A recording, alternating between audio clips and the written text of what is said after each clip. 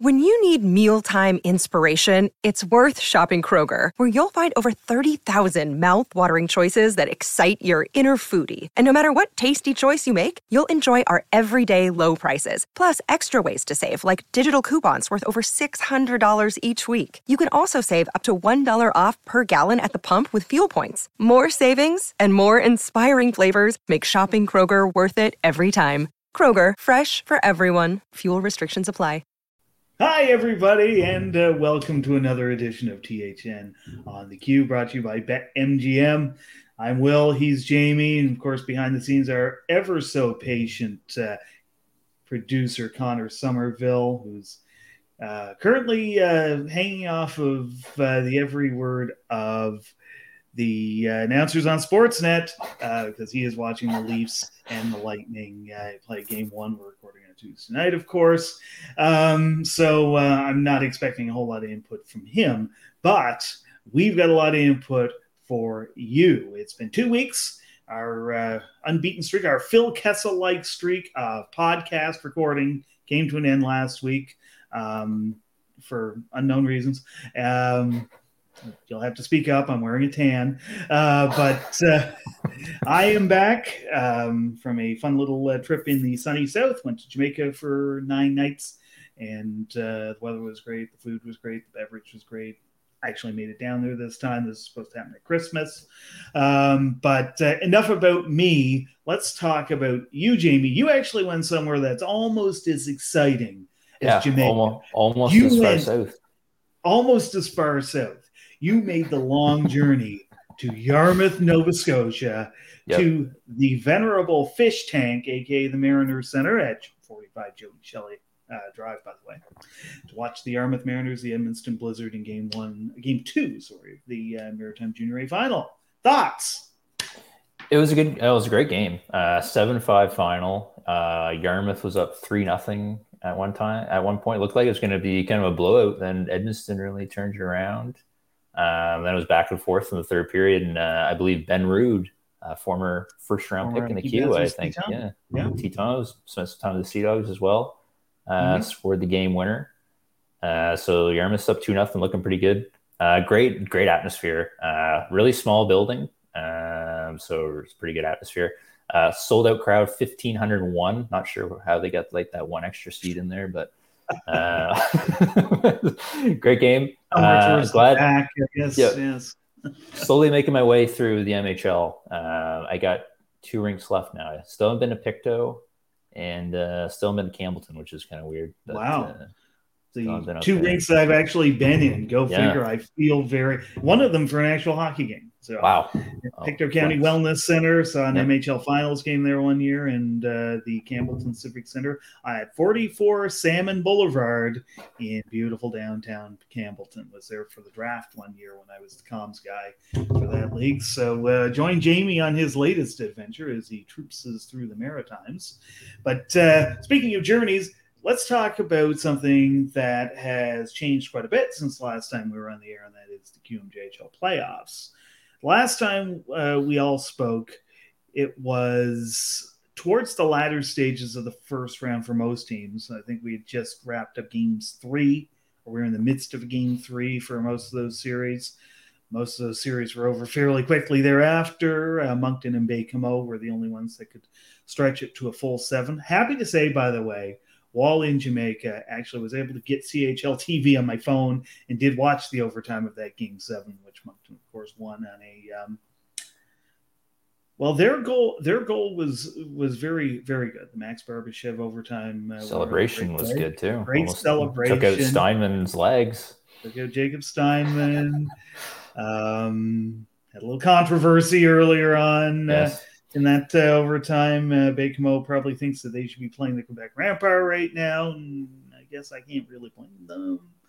Sorry, people in Moncton, but I'm glad I was like my entire time I watched that. I was like, I'm so glad I'm not the person reviewing this video right now and making this decision. I'm sure like that's got to be like the worst nightmare for the league. Oh yeah, no, exactly. And I mean, it comes back to. At the end of the day, the ref's call is the first, really the first action that everything else revolves around. It's that domino effect. And if he calls it no goal on the ice, which Mario Maie called it no goal on the ice, then now you got to find conclusive evidence to overturn it. And according to the video goal judges, they didn't have it. So, at the end of the day, it is what it is. And unfortunate for Baie-Comeau, who, that's probably one of the best series I've ever seen or followed in all levels of the game. 5 overtimes. And it's, at the end of the day, the Wildcats end up advancing to round 2, facing the Halifax Mooses, and they're the only lower seeded team so far that's picked up a win in any of those four series. 3 of those 4 series have resumed tonight. Ironically, Halifax Moncton's the only one that has not. The other 3, Sherbrooke with a 2-0 lead over Drummondville, Gatineau with a 2-0 lead over Randa, Quebec 2-0 lead over Rimouski, and all 3 of those teams currently, as we record, with leads in their respective games as well over those lower seeded opponents. So, outside of the hiccup and the hiccup of Moncton winning game 1, and quite frankly, Halifax roared back to win game 2 7-1. Jamie, we've talked about that, the top 4 really since the trade deadline, and we've seen almost no evidence except for the game 1 win by the Wildcats that's going to be anything but top 4 in round 3. Yeah, honestly, a pretty boring round 2 so far, which isn't overly surprising. Those top 4 teams are so far anyway, clearly the top 4 teams. And that game 1 game that Halifax had, Halifax was a bit of a disaster in that game. Just couldn't do pretty much anything right, and then completely turned it around in game 2. So I don't think there's anything really too concerning there either. But I don't think I could see maybe all these series going to game 5, but I'd be shocked if any of them go past 5, to be honest, at this point. Yeah, fair assessment, I think. You've got Sherbrooke, who's handled Drummondville quite handily. Drummondville gave him a bit of a scare in the first period. And I want to rewind a little bit here because, it has been a couple of weeks since we've been speaking. Sometimes you get a thought in the back of your head and you just ignore it.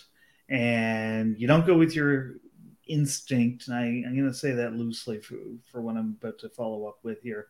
But let's go back to the first round here and to the Drummondville Voltigeurs, who faced off against Victoriaville, who were really the consensus 5th overall team in the league.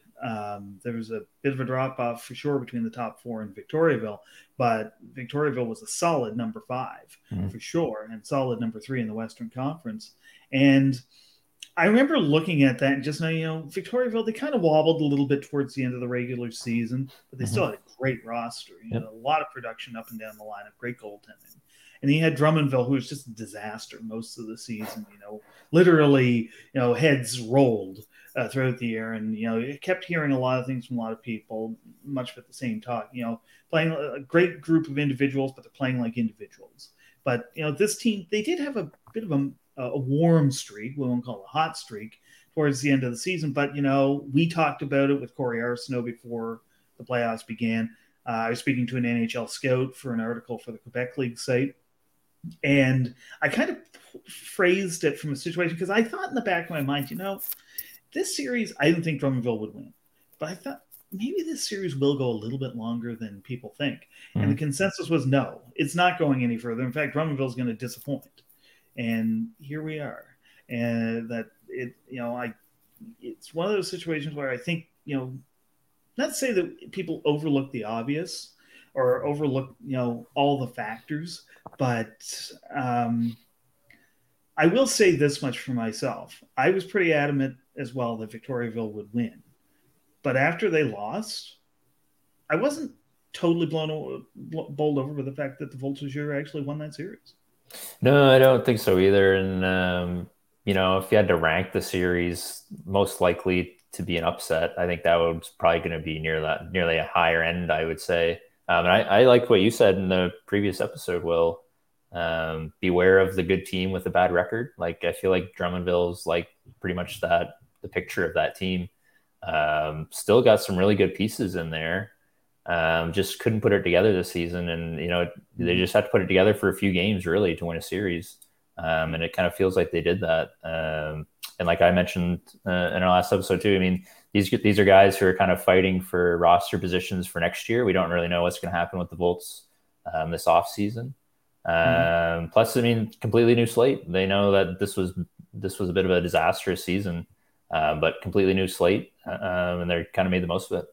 Yeah, and feather in the cap of Eric Belanger as well in his debut as a coach at the major junior level period, let alone with the Voltigeur getting that series win, and in 5 games, no less. Very tidy series for the Voltigeur, and for posterity, I guess we'll mention that they are trailing Sherbrooke 1-0 early in the second period as of the time of this recording. Gatineau with a 3-1 lead over Rouyn-Noranda after one period. Quebec leading Rimouski 2-0. Congratulations on the Rouyn-Noranda Huskies, and this is going to sound awfully backhanded, but I guess we'll go there. Congratulations on scoring your first goal in that series in game number 3. I did not expect that one, Jamie. Not so much that Gatineau would have a 2-0 lead and be leading in game 3 at this point.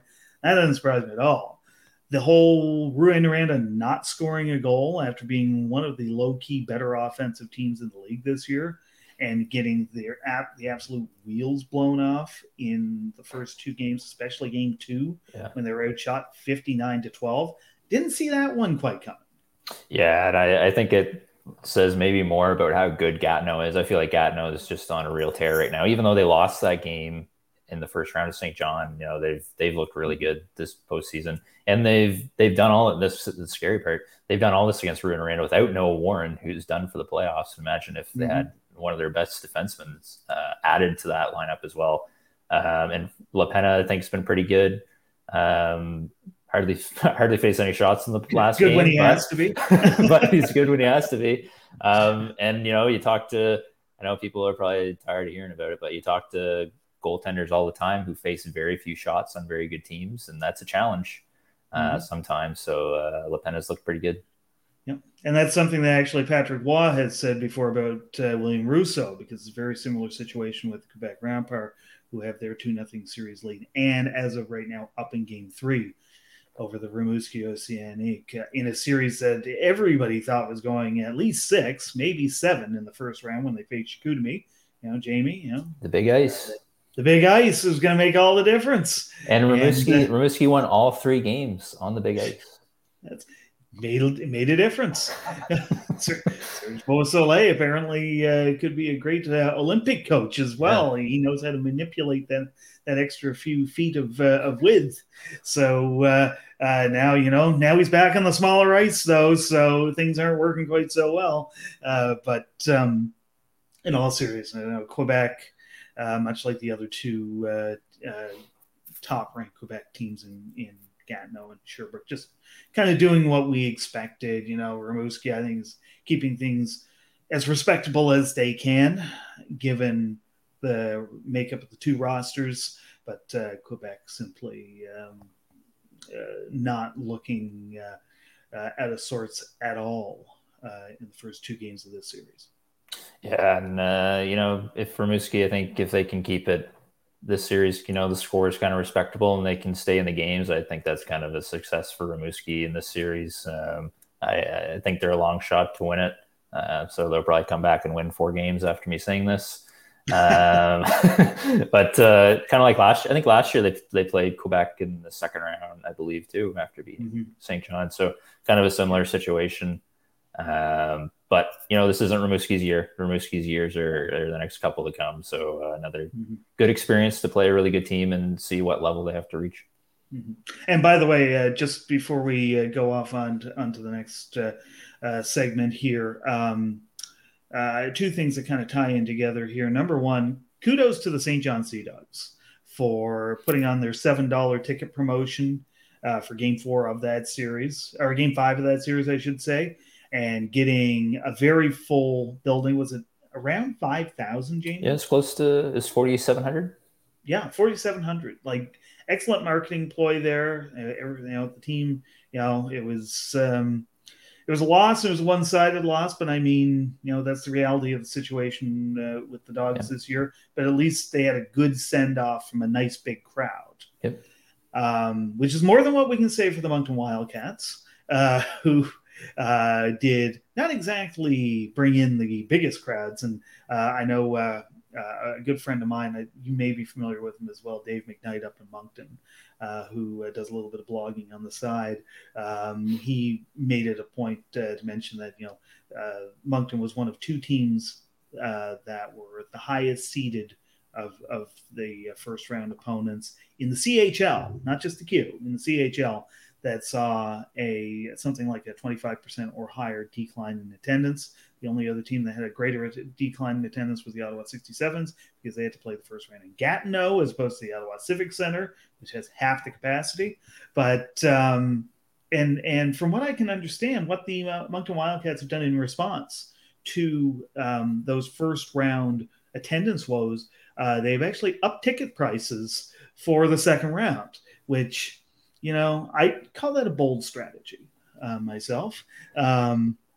Certainly going the opposite of the St. John Sea Dogs, which, they're provincial rivals. Maybe this is just all part of the ploy. But, if you weren't getting people in the building at your previous rate, I don't know if this is the way to go, personally. Okay, I'm going to play a little bit of devil's advocate here, though, because I have a hard time putting this all on the teams, because in theory, in a perfect world, you should be able to raise ticket prices for the playoffs, because you would think, in theory, the demand would be there for playoffs. And I kind of look at, okay, we can talk about marketing, we talk about ads, whatever, but why do people not want to go to playoff games? I think that's kind of a big issue for me. And I kind of go back to all the conversation we had a long time ago about possible changes to the regular season format. Is anyone really excited to see Moncton and Baie-Comeau in the first round, two teams that play each other twice a year? And I kind of go back to what I mentioned about changing the format. If Moncton and Baie-Comeau had played throughout the year and they had a good rivalry, maybe there is more interest. And I look to next year, they're going to play each other twice in the regular season after playing an unbelievable, one of the best playoff series ever. And they're just going to play each other twice, and that rivalry might just go away. So I feel like there's a little bit more to it than just lack of marketing. I feel why are people not into the playoffs compared to other markets? Yeah, and I'll follow that up by saying, yeah, okay, you wouldn't expect Moncton to Baie-Comeau to be a big draw, but the series did go 7 games, and 4 of the 6 games before that went to overtime. You get 31. I know it was a Tuesday night, but you get 3,100 people in the building for Game 7. I've been in that building in Game 7. Sorry, I haven't been in that building per se, but I've been in Moncton for Game 7s. And more like second round. I think Halifax 2015 and way back when they faced the Quebec Ramparts in 2000. Those games were held in the middle of the week. They were Mondays, Tuesdays, something like that, and they sold out both games. So I don't know what the disconnect here is, but I will say this much. And yes, there is something to be said for, yes, you should be able to increase ticket prices. But I think you should also be able to say that when you get to a certain point in the playoffs, if you find the attendance is not increasing, there is something to be said for looking within yourself as an organization and figuring out, especially an organization like that, where, let's be honest, money is not an issue, and saying, what can we do at least now? Maybe they don't want to set a bad precedent, which, okay, I can sort of understand that. But at the end of the day, I don't think it's that, considering how close that series was, Jamie, I don't think it's outside the realm of possibility to say that had something been done that had gotten another couple thousand or, 2, 3, 4,000 people in that building, ring seats 8,800 in that building for something as early as Game 6, who's to say that the crowd momentum prevents there from being a Game 7, or if there is a Game 7, makes it more of a one-sided affair because you get the crowd behind you. Instead, it sounded like a morgue. And by the way, and I will say this too, and I've said this before, it is not totally on the teams. Fans in Moncton, get your crap together. Get to the rink. If it's at all feasible, get to the rink. If you're a business leader, get to the rink, or failing that, get other people to the rink through ticket sales. Do something. But that was pitiful. That first round series. And I think it's kind of a little bit of everything. Everybody's just sort of just letting the status quo be what it is. Yeah. But we'll see what happens tomorrow night. Game 3 of that series between the Halifax Mooses. You'd think that the Mooseheads will surely draw a bigger crowd. It's now the second round. It's a Wednesday night, yes, but there's a few more factors at play here. So we'll see what the attendance is. We'll see if Moncton can keep things competitive. We do know there will be a Game 5 down here in Halifax on Sunday afternoon. And if you want to listen to me kind of trip over my words, I will be joining my good friend Marty Kingston, the Wildcats radio announcer, on the radio for that. I will not divulge the details, but I'll put it on Twitter or something like that. You can all make fun of me, even more so than usual. So while the playoffs are taking place, award season has also started in the Q. Of course, the Quebec League, since the pandemic, have been rolling out the awards during the playoffs as opposed to having a gala event. They've already put out a couple awards, 3 awards actually. 2 of them went to the same person. Maxime Massé has won the Q Rookie of the Year and the Offensive Rookie of the Year. Marcus Kiersey of the Charlottetown Islanders named the Defensive Rookie of the Year. I don't know about you, Jamie. Massé as Rookie of the Year and Offensive Rookie of the Year, not surprised. Would have been surprised if there was anybody else, quite frankly. Marcus Kiersey as Defensive Rookie of the Year tells me that, you know what, I think it's kind of refreshing to know that the league, whoever's voting upon these, and I'm not quite sure who it is taking time to really dig in deep and put everything into context on what makes people truly worthy award winners, and not just looking at the stats. Because Marcus Kiersey is a pretty savvy choice, and I think it's a very good one. Yeah, definitely not. If you're a Q fan, probably not a household name yet. Kind of a second round pick, Charlottetown's top pick in the draft. Played at Ross St. Netherwood last year, a Newfoundlander. Not too many Newfoundlanders getting drafted in the Q these days. Pretty good numbers as a 16-year-old defenseman. But like you said, I mean, this had to have been a pick made by people who really watch, because for a defenseman on a pretty average to bad team to win that award, so it really says something. And then Massé, I mean, that was a pretty easy choice. I think this is a guy we're going to be talking about a ton next year, especially on a Chicoutimi team that's probably going to be pretty good the next couple of years. He's going to look good on that big ice, Jamie. I guess. Huge. Yes.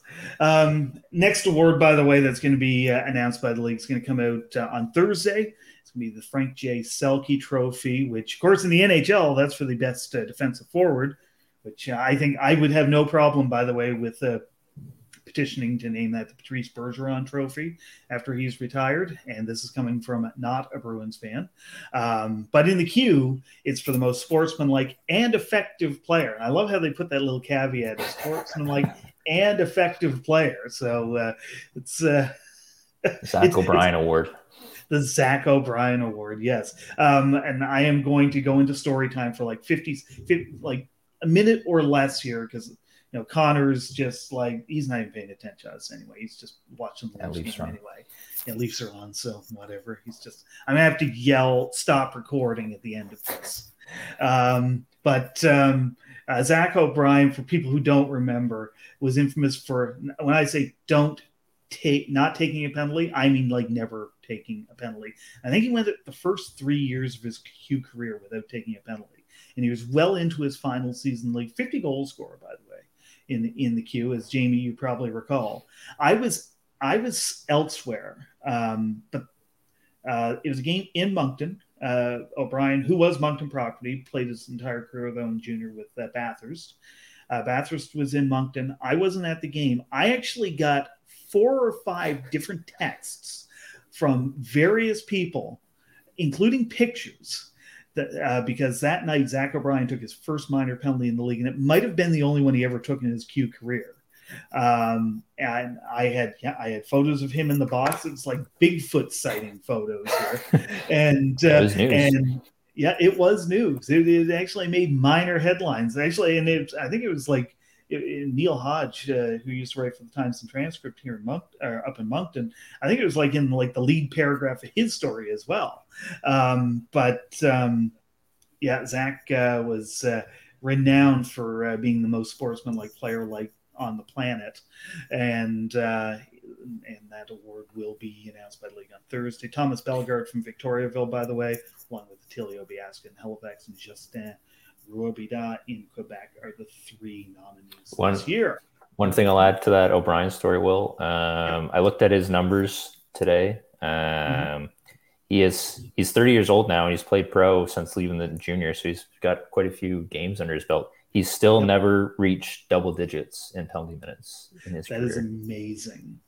Yeah, he had 8 penalty minutes with the Growlers this season, so he's pretty much a goon now. Yep. What a goon! Yes, I mean it's twofold. First of all, obviously you're not fighting, and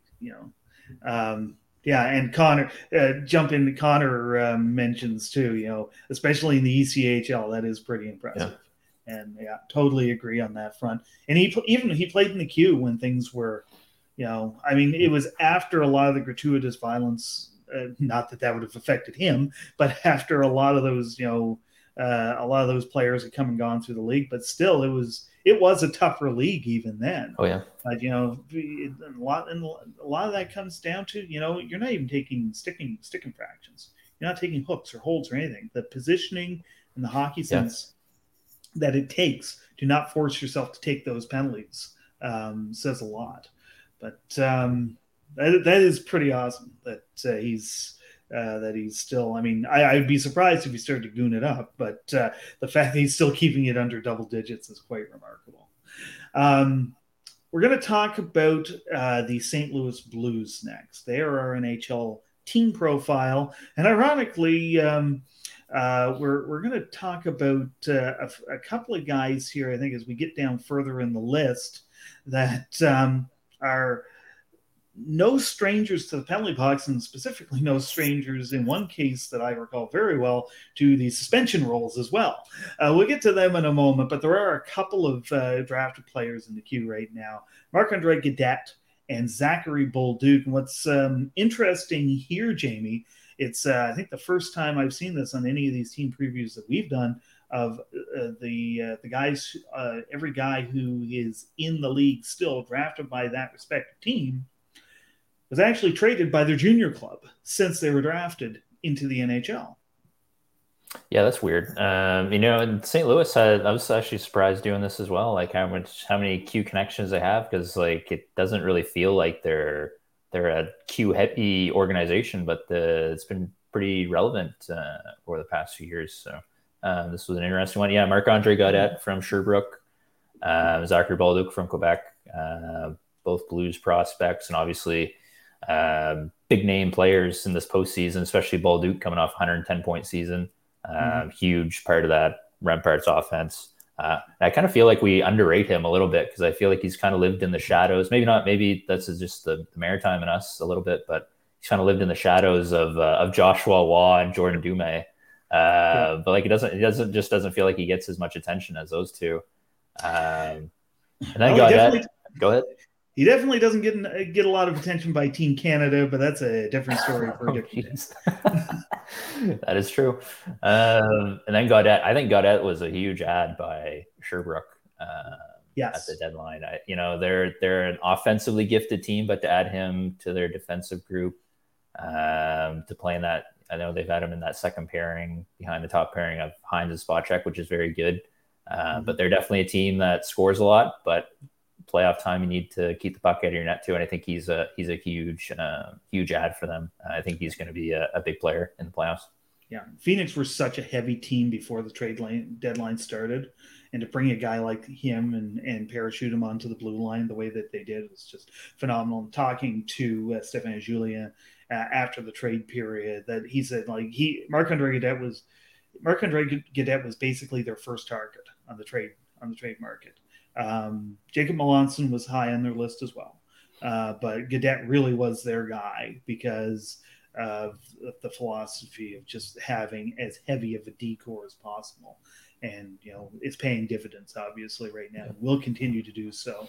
I think it's safe to say for definitely this round and probably another round, maybe two. AHL. So we mentioned, or I don't know if you mentioned this already, Jamie, but surprising amount of Q guys drafted by the Blues in recent times. 11 guys in the past 10 drafts, and that's not including Zach Dean as well, who is now Blues property thanks to that trade deadline acquisition by the Vegas Golden Knights of another former Q guy, Ivan Barbashev. But in the AHL, no surprise, there's 5 guys there: Mikhail Abramov, Nikita Alexandrov, Matthias Laferriere, Matthew Highmore, Marty Ferk. We've got 3 guys on that list with President's Cups to their name in Abramov, Highmore, and Ferk. In the case of Marty Ferk, of course, a Memorial Cup as well. Yep, and looking at Springfield's numbers right now, Ferk leads them in scoring the regular season, Highmore second. So this is a really good Springfield team. I saw them play last year, obviously, in Springfield. They were a good team last year, and they're a good team this year, even though they've had some roster turnover. So cool to see a lot of Q guys on that team. And there's a lot of guys on this list. Like, these aren't obscure Q guys. Like, these are all pretty big name guys when they were in junior. So cool to see them still producing at the AHL level. Highmore, a little surprised he didn't get more playing time in the NHL this season, just given where especially the second half too. Yeah, just given where the Blues are at, and he spent all year last year with the Canucks. So a little surprised. I think he only played in 1 game, maybe 2 all year with the Blues. Yeah, no, very good, and a good kid too as well. Yep. He's I'm one of the coordinators for the Maritime NHL, the Maritime NHLers for Kids Golf Tournament down here every summer. Matthew has attended on a couple of occasions. Just a solid kid who's really not a kid anymore, but nonetheless. And of course, Marty Ferk, of course, who's bounced up and down from the NHL quite a bit as well. Great, leading the Springfield Thunderbirds in scoring, and with a lot of experience under his belt. As far as the guys in the queue, there's Sammy Blais and there's Marco Scandella. And here's where I mentioned the suspension rules, because Marco Scandella, who's had a very lengthy career, 700 NHL games, which kind of creeps up on you after a while. Then you realize he's been out of the queue for 13 years. But Marco Scandella, really kind of a pedestrian guy, like a solid defenseman, both in the NHL and his time in junior. But so one year actually managed to get himself suspended 15 games for a flying elbow to the head of an opponent. So he wouldn't be high on my list of guys to actually do such a thing. But sure enough, he managed to put together one of the longer suspensions in QMJHL history. So certainly not the Zach O'Brien of the St. Louis Blues by any stretch of the imagination. Maybe more like the Zach LaRue of the St. Louis Blues, but certainly a memorable name from the past in the NHL. And both those guys, again, like, those are 2 guys, I don't know if I really would have picked them to make it into the NHL and to last this long. It's been funny doing this exercise all year, and like the amount of guys who had, I don't want to say, don't want to come across like saying like irrelevant and below average junior careers, but they weren't, they weren't prospects. They weren't, exactly. They weren't like blowing my minds with numbers and stuff. Yeah. So cool to see them carve out careers. Yeah. Also, fun fact: Marco Scandella, his older brother Mario, played in the Q back in the late '90s, early 2000s, mostly with the Halifax Mooses, and I think Miranda joined Team Italy for the Turin Olympics back in 2006. So the more you know. There you go. Finishing off with the 2023 draft prospect of the week. And this is actually great timing. It coincides with the day that the final NHL CSR listings were released. Again, we're recording on a Tuesday night. And there's a name that not only appears on the list for the first time, but appears rather high for a guy who wasn't on the list up to this point, and B, a guy that you are very familiar with, Jamie, Cole Burbage from the St. John Sea Dogs. Yeah, and he was part of this 2021 draft class that the Sea Dogs did, and this was kind of a hidden draft class. They essentially had a big group of prospects they picked in 2021, and then essentially just kept them all in the under 18 leagues wherever they were playing while they went all in to host the Memorial Cup. And managed to keep a lot of those prospects too, which is pretty impressive. And Burbage is one of those guys they were able to keep. Played in Rhode Island. It kind of looked like he might go the NCAA route, but they managed to get him to commit, and they committed pretty early to the Sea Dogs too, which was a little bit surprising, just given where the Sea Dogs are going in their rebuild. But had a really good season, had a huge second half, 33 points once the calendar turned to 2023, 50 points total, really good numbers for a 17-year-old. Don't want to say he was a steal as a second-round pick by the Sea Dogs yet. I think it's a little early to say he's a steal, but definitely kind of going in that direction. Looks like a really strong second-round pick by the Sea Dogs. And with Brady Burns graduating, we don't know what Peter Reynolds if he's going to be traded or not this offseason. So he's going to be a key part to the St. John offense next season. I think he's got a pretty good development curve going. I'm glad to see him getting some attention because he was really, really excellent in the second half.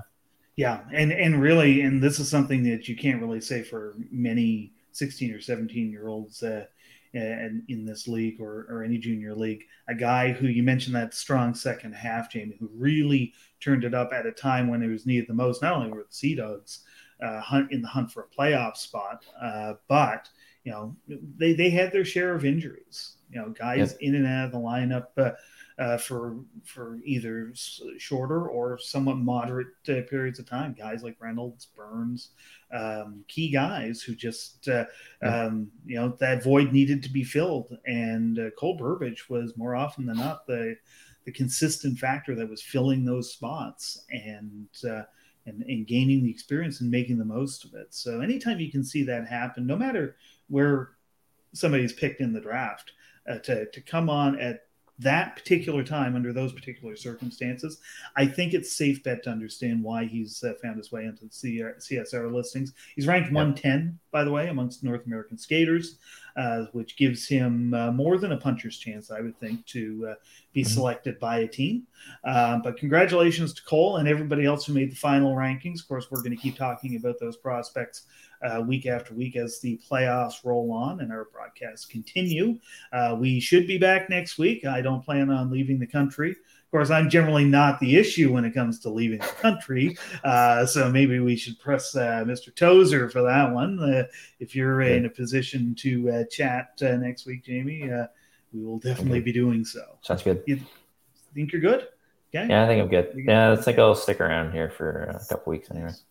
Good for you. Excellent. All right. Looking forward to it. Anyway, by the time you talk to us next week, probably a safe bet the third round matchups will, if they're not totally decided, will be almost completely decided. Might be, maybe a game 7 between Moncton and Halifax if things really, really take a dramatic turn.